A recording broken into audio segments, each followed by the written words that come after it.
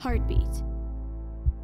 It's crazy how something so simple can signal the beginning and the end of life. Love, give, go.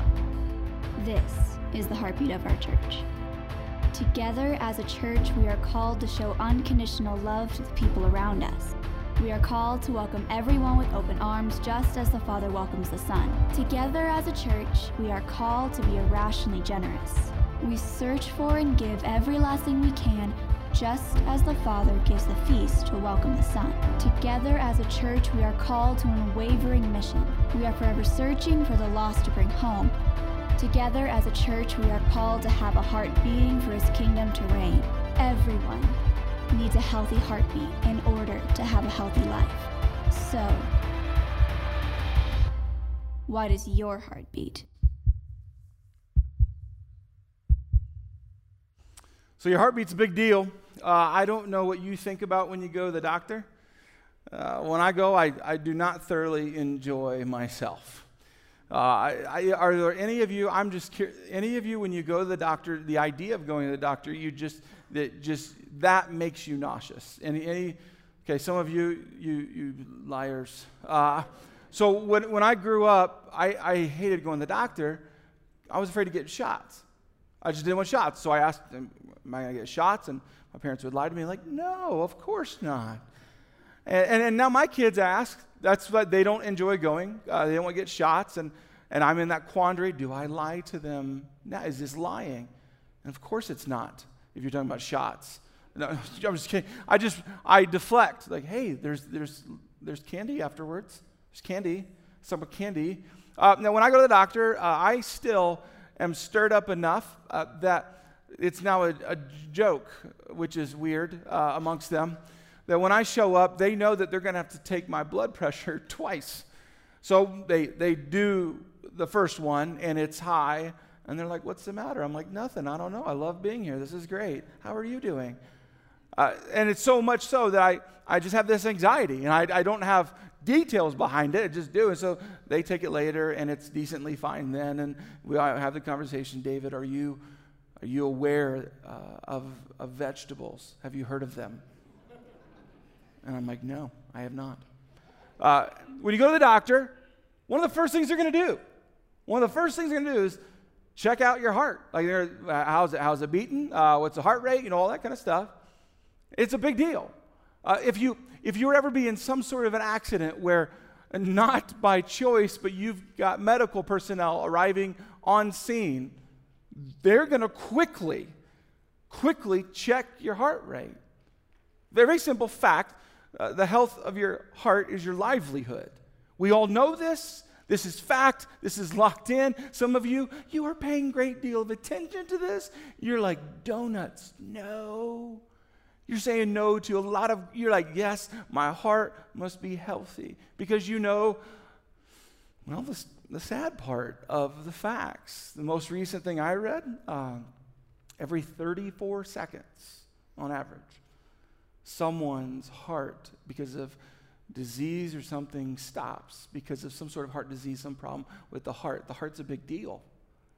So you and I are supposed to, in theory, pay attention to our physical heart. Now, I'm not trying to play the role of your doctor. For those of you who are like, no, okay, David, I got plenty of doctors. I don't need you to make me feel bad about the amount of steaks that I'm eating all the time. No, I'm not here to play doctor. I would be a horrible one. I would say jokes at very horrible moments, and patients would be like, that guy's messed up. And I'm not trying to play that. But when it comes to doctors, they deal with your physical heart. We know that. I'm your pastor. So I want to talk to you about the invisible heart. The heart that you have. Perhaps it's been broken before. You're like, oh, you remember that. You felt that. If you've ever had a broken heart, you don't forget that pain. Some of you, your heart goes out to people in need. Like you watch a commercial or you hear some news, and you might articulate that way that your heart is going out to them. Some of you work, and the way you work, your boss would say your heart is really in this. I want to talk to you because not just is it my job, But I would tell you, even more important than your physical heart is your spiritual, your emotional heart. Let me show you. This is what the Bible teaches. Above all else, guard your heart. Now, you notice above all else. Some of us like, David, I need help. I need help prioritizing my life. Okay, take words like above all else and say, above all else, guard your heart. Meaning, from the Bible itself, your top priority is to guard your heart. For everything you do flows from it. Just think about all the choices you make, the people you've dated, the effort that you make at work or at school, what you do with your life, what you choose not to do with your life, how you spend your time, all of it.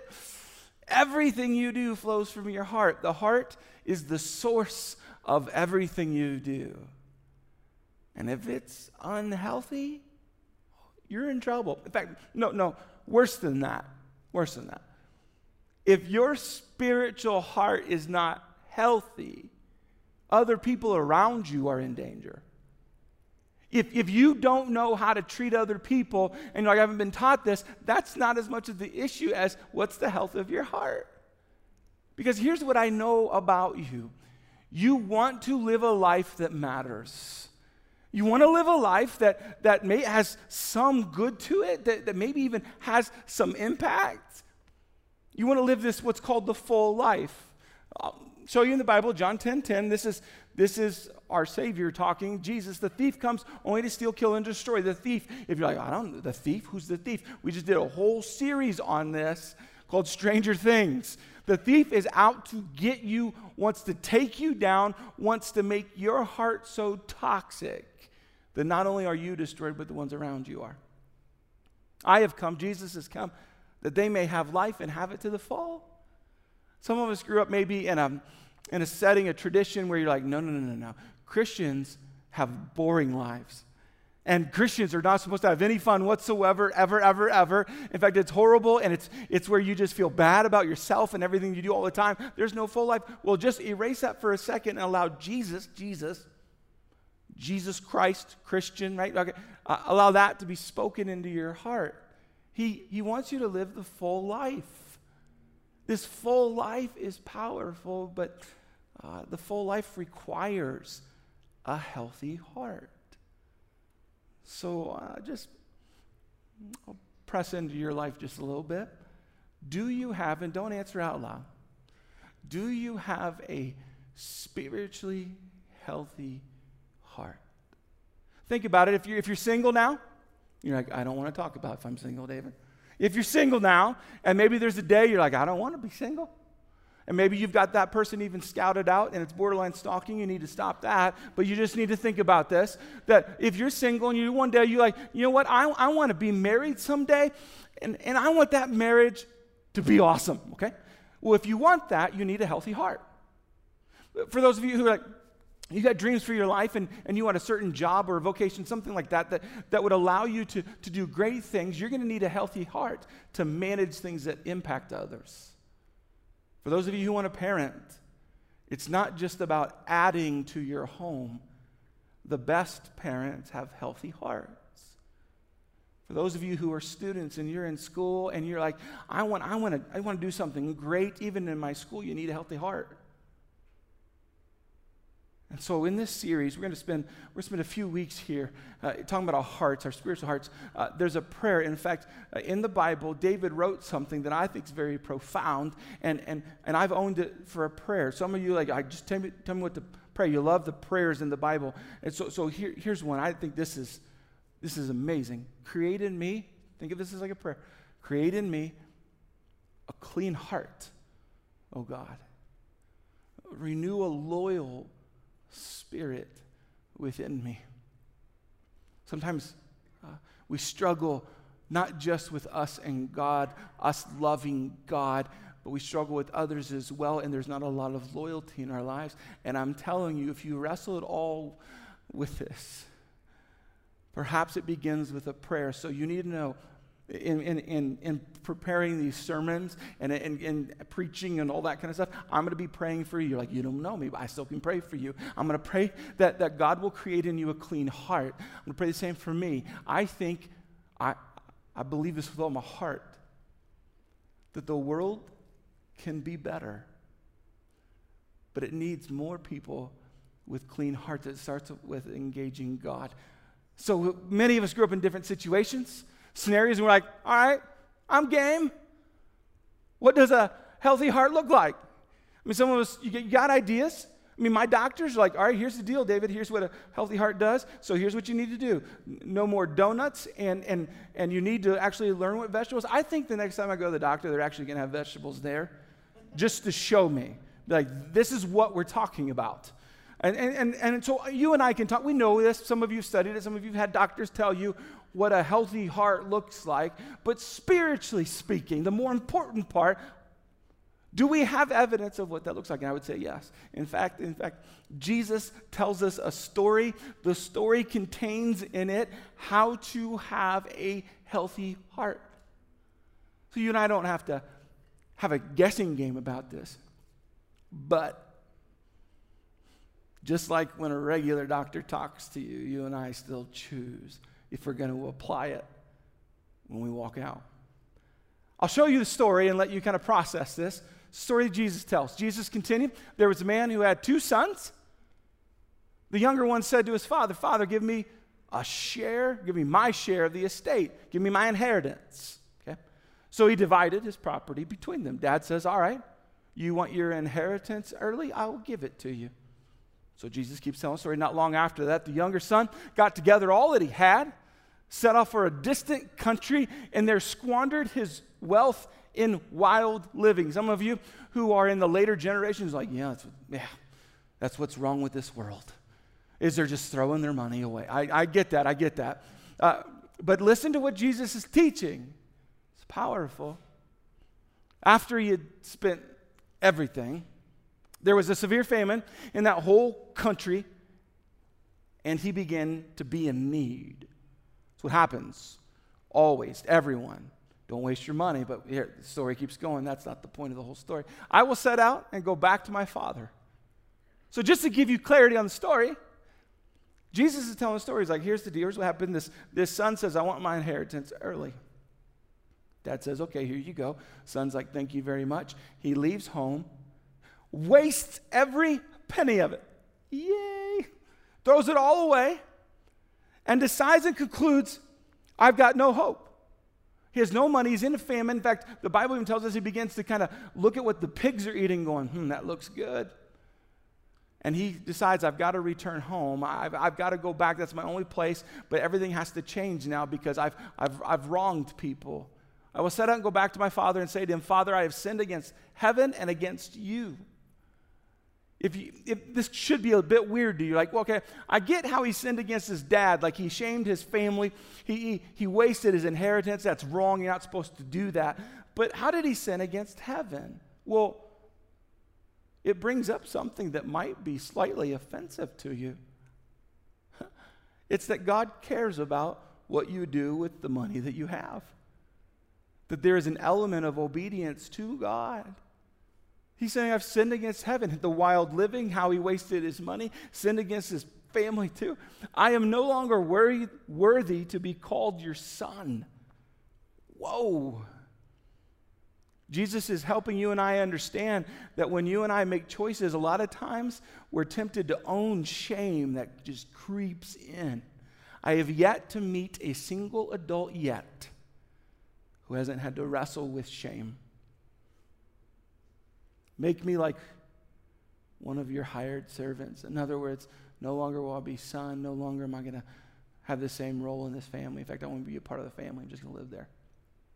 So this is the point, though, that Jesus is telling the story, and now it's lesson time. He set everything up. Jesus, by the way, tells the story. By the way, he's not like just going, I'm just going to make something up. The story has a lesson on how to have a healthy heart. And he turns it here. So I just wanted you to perk your interest a bit, just to somehow lean in and be like, okay, I know the plot now. Jesus, what do you want to teach me? Here it is. So he got up, went to his father. But while he was still a long way off, his father saw him and was filled with compassion for him. Sometimes we're like, oh, that's so sweet. In fact, some of us might even jump to the conclusion, that's what I would do. Be careful. Just think about the last time that someone wronged you. Were you filled with compassion for them? Or four-letter words in your head? And plots that you would never tell anyone? Most of the time when we're wronged, it's not compassion flooding our heads. Was filled with compassion for him. He ran to his son, threw his arms around him and kissed him. Now I underline, he ran to his son. You may not know why Jesus, in the midst of a story, says he ran to his son. If you don't know how storytelling goes, here's what he could have done. The son decided to return and showed up next to his father and gave him a hug. That's one way, right? One of the ways the story could unfold is the son is gone, does bad stuff, comes back, and just knocks on the door and is like, hey, can I talk to my dad? And why does Jesus, in the midst of a story, point out that the son is a ways off and the dad sees him and runs after him? See, I can tell you why. We know it culturally. We know the audience he was talking to. Because anybody who would take an inheritance early and waste it and return home, here's how everything worked. The town would get that person if they ever returned. For those of you who aren't from small town USA, let me tell you something about small town USA. Everybody knows your business. Same thing would have happened here. If that son had returned, everyone would have known exactly what he did. And the way it worked is they would have all just grabbed him, brought him to the center of town, and issued the death penalty. And they would have taken stones, rocks, and thrown them at him and killed him for what he did to God and to his family. The only possible chance, the only way for this kid to come back and be rescued and not face the death penalty was for the father, the leader of the home, to intervene. So Jesus says, while the son was a long way off, in other words, not close to home, not close to safety, vulnerable to anything and everything out and about, the father ran after him. And I would tell you, the reason he ran after him was to save his life. And Jesus was pointing that out. Even though what the kid had done was wrong. You want to sum that up? I'll sum it up for you. 2 words: unconditional love. That's what that is. That's if you've ever watched a movie and you've seen this, no matter what the guy's done, unconditional love. Running after him. I mean, can you imagine the whole running part? For those you're like, yeah, I've seen people run. Come on. No. Have you ever ran regularly in a robe? No, you have not. We don't wear robes anymore. Most of us don't. Can you, I mean, you know, if you do not regularly run in a robe, like myself, here's what you got to do. You got to pull the robe up a little bit. You got that? Because running it's a bit awkward, and when you pull it up, you're showing off the legs that have never seen sunshine in years. In this guy's case, decades. There's a little bit of throwing your dignity away in this moment. I hope you're catching this is not like, oh, that's so beautiful. I can just picture the scene. The music starts, kicks in. This is awesome. No, this is an awkward older man hiking up his robe and chasing after his son. Saying, I don't care what anyone else thinks, what they're going to say about this. I got to save his life. It's unconditional love. But we live in a culture now that mostly just offers conditional love. In other words, as long as you don't hurt me, I'll give you love. I got to give you sad news. What I've learned is that there are many friendships that are one mistake away from completely breaking. Just think about it for a moment. Do you have any friendships or relationships that if you messed up one time, you know for sure it's completely over? I've talked with several couples who go into marriage listing out, if this happens, or this happens, we're over. you know that's conditions.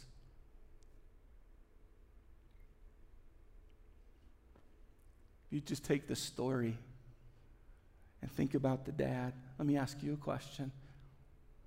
Or let me just show you this, because I think this helps. Who you run to is who you love. Who you running to? Who you know, just think about it. Some of you, you're like, thank you, I got a bullet point list now. This person, this person, this person, this person, and that's who you run to. It's a big deal. Who you run to. Who you run to is who you love. Some of you are like, oh, okay, so you're listening off maybe your spouse. You're like, kids for sure. Mother-in-law, maybe. Depends. Yeah. And then there's other people you're like, for sure would not make the list. You would never run to certain people. This is very personal to me. I've had people run to me when I didn't deserve it. Katie's my wife. Katie and I were dating. We lived in Manhattan, Kansas, and we fell in love fast. And we put up no boundaries, no discipline. So we got very physical very fast. And I was a youth pastor in town, and that dynamic put a lot of trust on the table. I had a lot of teenagers who relied on me not only to teach them what the Bible said, but to teach them like how to model life, how to live life. I had parents who put the same kind of trust in me, trusting in me not just to teach things, but to show how to live life. I had a whole church, of course. I'm their youth pastor. And so, of course, I'm not just teaching and being this youth pastor, but I'm supposed to display and show how to live life. Well, Katie and I were dating. I'll never forget the night where she told me, hey, we're going to be parents. We were married. And I knew that immediately meant that my job was now over. But even worse than that, I had betrayed the trust of teenagers, parents, of a whole church. Now, the way this works, if you haven't grown up in church, is typically when you make a horrible mistake, there's a tendency that people do not run to you, they run away from you. It's just imagine ants who all of a sudden have this threat and they just scatter out. That's what I believed would be happening, how it's going to play out. I thought for certain. So Katie and I decide, hey, we love each other. We're going to get married. But we got to go because we are now enemy number one. I'll never forget that same week. Got a phone call from some parents. And I knew what they were going to say. It was a time to make sure that I knew what I had done was horrible. They were going to tell me that. Pretty much ripped me apart. I expected it, thought I deserved it. But the request was, hey, would you and Katie want to come to a Bible study of ours?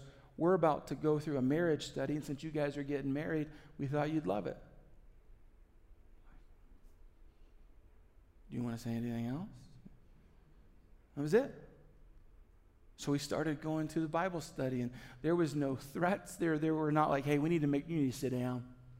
We got some things to say to you. No, none of that.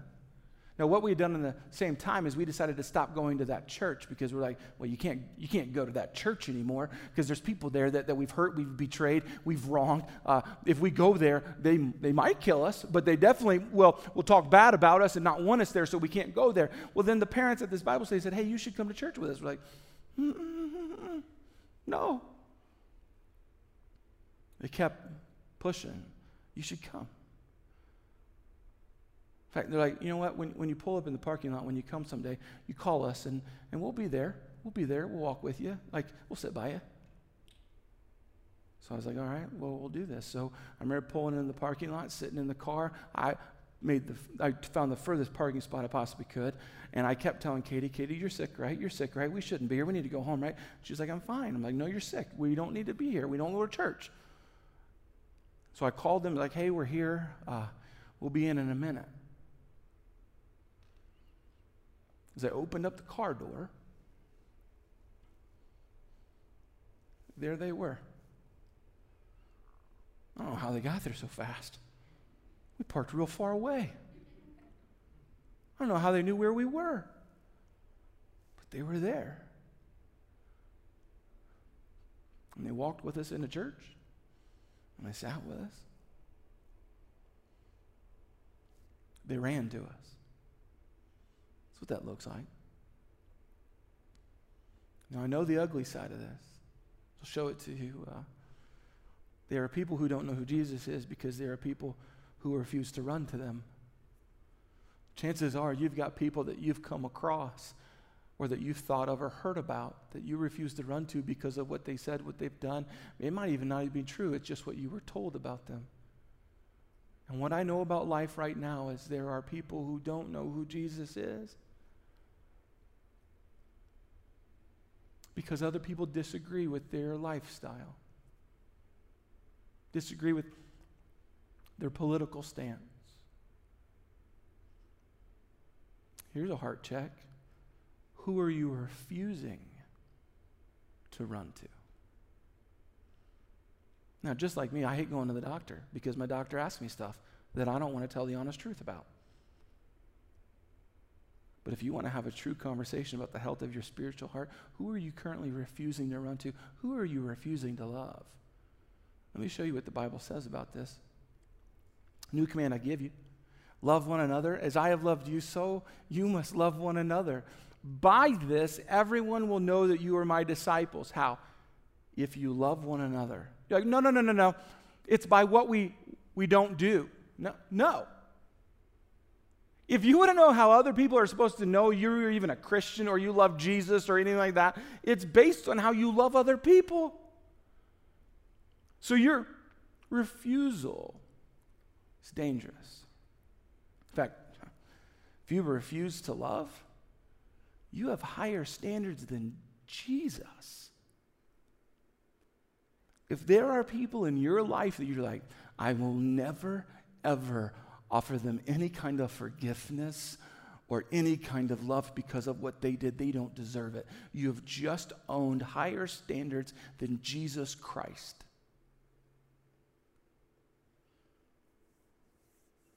So if that makes you sick, which it does me, like I don't want to have higher standards than Jesus. Let's talk about this. Let's talk about how to have the right love. Here it is. Love is conditional until you make it personal.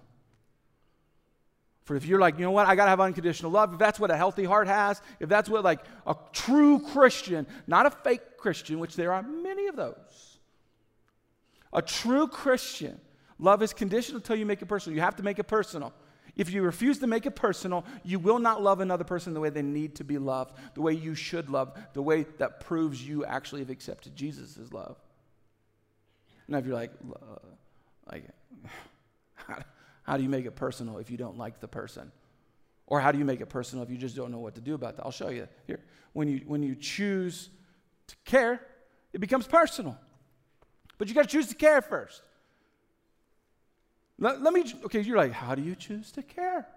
Let me give you examples. Let's say someone invites you to their kid's wrestling match. And you're like, okay. And you show up and you realize that the wrestling match is 2 minutes of the 12 hours that you're going to be there. And you're like, what in the world is going on? If you go to a swim meet, same thing. 1 minute for 8 hours of time. You go to a middle school band concert. And you leave going, that was awesome. All right? I don't think you're lying. You're not lying when you leave and go, that was awesome. You chose to care. That person, that kid, that nephew, that friend of a friend that you said you didn't want to go there. The whole event was not perfect and spectacular and awesome and not worthy of putting like listening again or seeing it. No. You cared. But you chose to care. It was a choice. And many of us are refusing, ignoring the person that processes our food across and we're just ignoring them. We don't care about them. But when you start to care about them, it becomes personal. Many of us are looking over people because we got a mission for that day, something to do, someplace to go, or we think someone else is getting, no. When you choose to care, you make it personal. But then that just tracks out even further. When it's personal, love becomes unconditional. But you got to care first. So, have you made love personal? Have you made it something that's so personal to you that it's unconditional? I thought this would be a good point to read something to you. I got to preface this that I didn't change the words of this at all. This is words of a fountain springer, okay? And as I read it, you might like, Pastor made that happen. He wanted me to hear that specific. No, this is, I heard about something they'd done in their life, and I wanted to hear their story of it. Here, I'll just read it to you. We have been blessed with 6 biological children and experienced love, chaos, and highs and lows through raising 5 of them while losing one beautiful little girl. We realized there was a huge need in the community to care for children who, through no fault of their own, could not live in their family situation and often came from homes with very little stability. I mean, how can you eat at a table if there is no table? Or have food if there is no food? Or go to bed if there is no bed? We received a clear message from God of His calling to care for these children.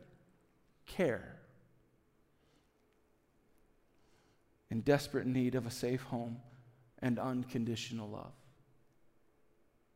In our 27 months, for those of you who are like 20, it's just a little bit over 2 years. Just trying to help you. In our 27 months as foster parents, we have welcomed 51 children into our home.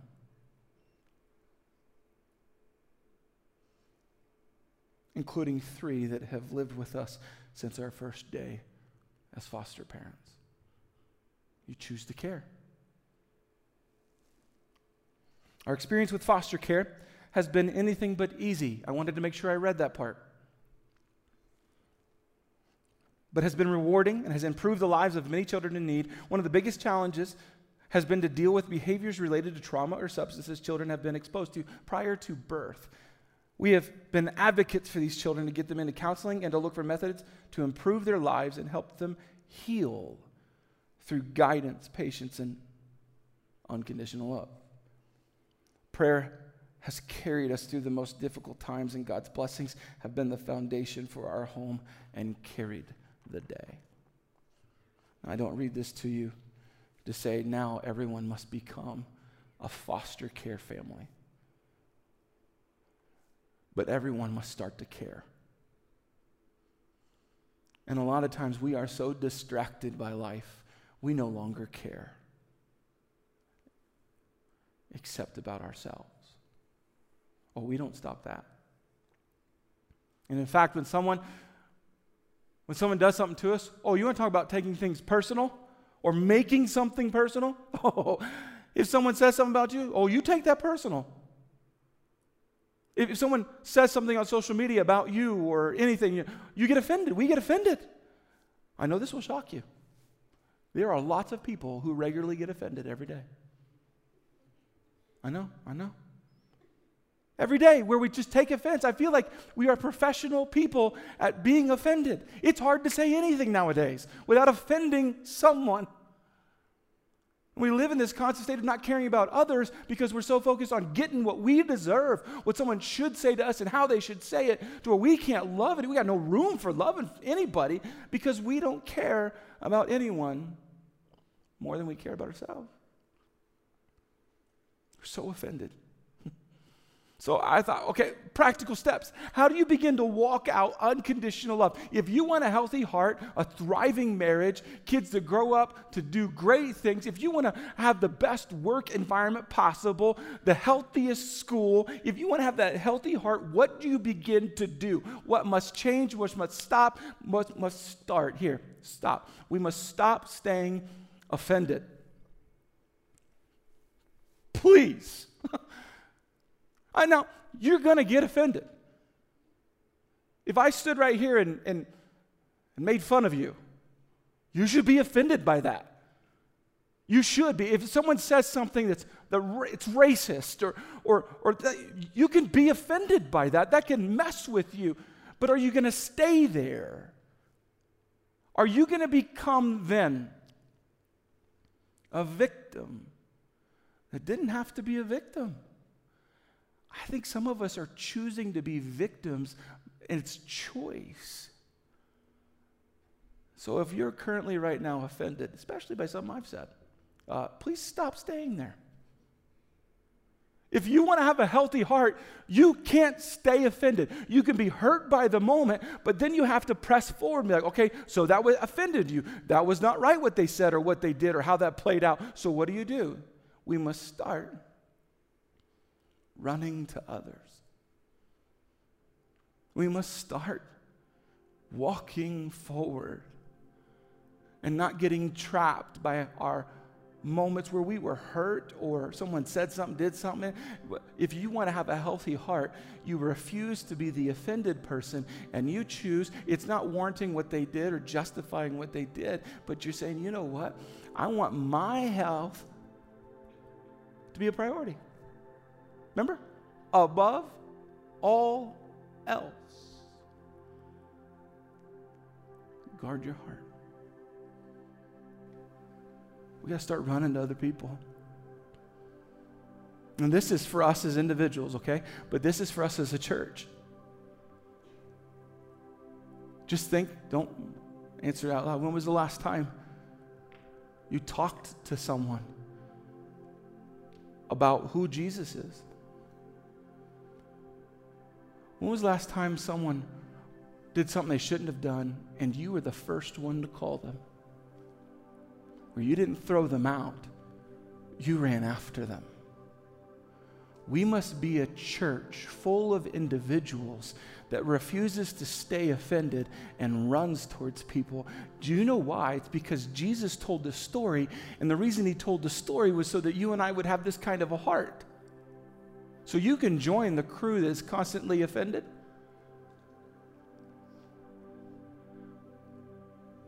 But you will die of spiritual heart failure. You know what your doctor is going to tell you if you have an unhealthy heart? One of them will be eat vegetables. But most doctors will tell you to get moving. Like, move your body. Exercise, walk, run. If you want to be a healthy person and live the full life that Jesus talked about, you need to figure out, are you going to stay offended or run to people? And I would tell you, our world needs more people willing to give grace and mercy. So it's your choice, just like if you went to the doctor. You want a healthy heart? You know how to begin. I'll share the next two pieces as this series unfolds, but I want to pray for you right now. God, I pray for us as a church and us as individuals. I pray for those who are listening in for the very first time and those who are seasoned, well-practiced Christians. Lord, I know that you have loved us beyond anything we've ever deserved. Lord, we pray and ask that you would intervene in our lives, that you would give us mercy, time to get our hearts healthy. Lord, for those who are wrestling with bitterness, anger, and hurt, and regret, and even shame, in the name of Jesus, we ask that you remove all that and create in us a clean heart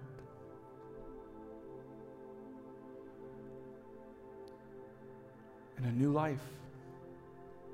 God, I pray for even the next coming weeks that You'll prompt us when there's someone that needs someone to run to them. Call our name. Show us.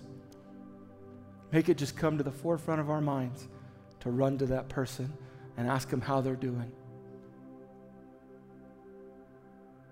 God, thank you for constantly running after us. We are so grateful.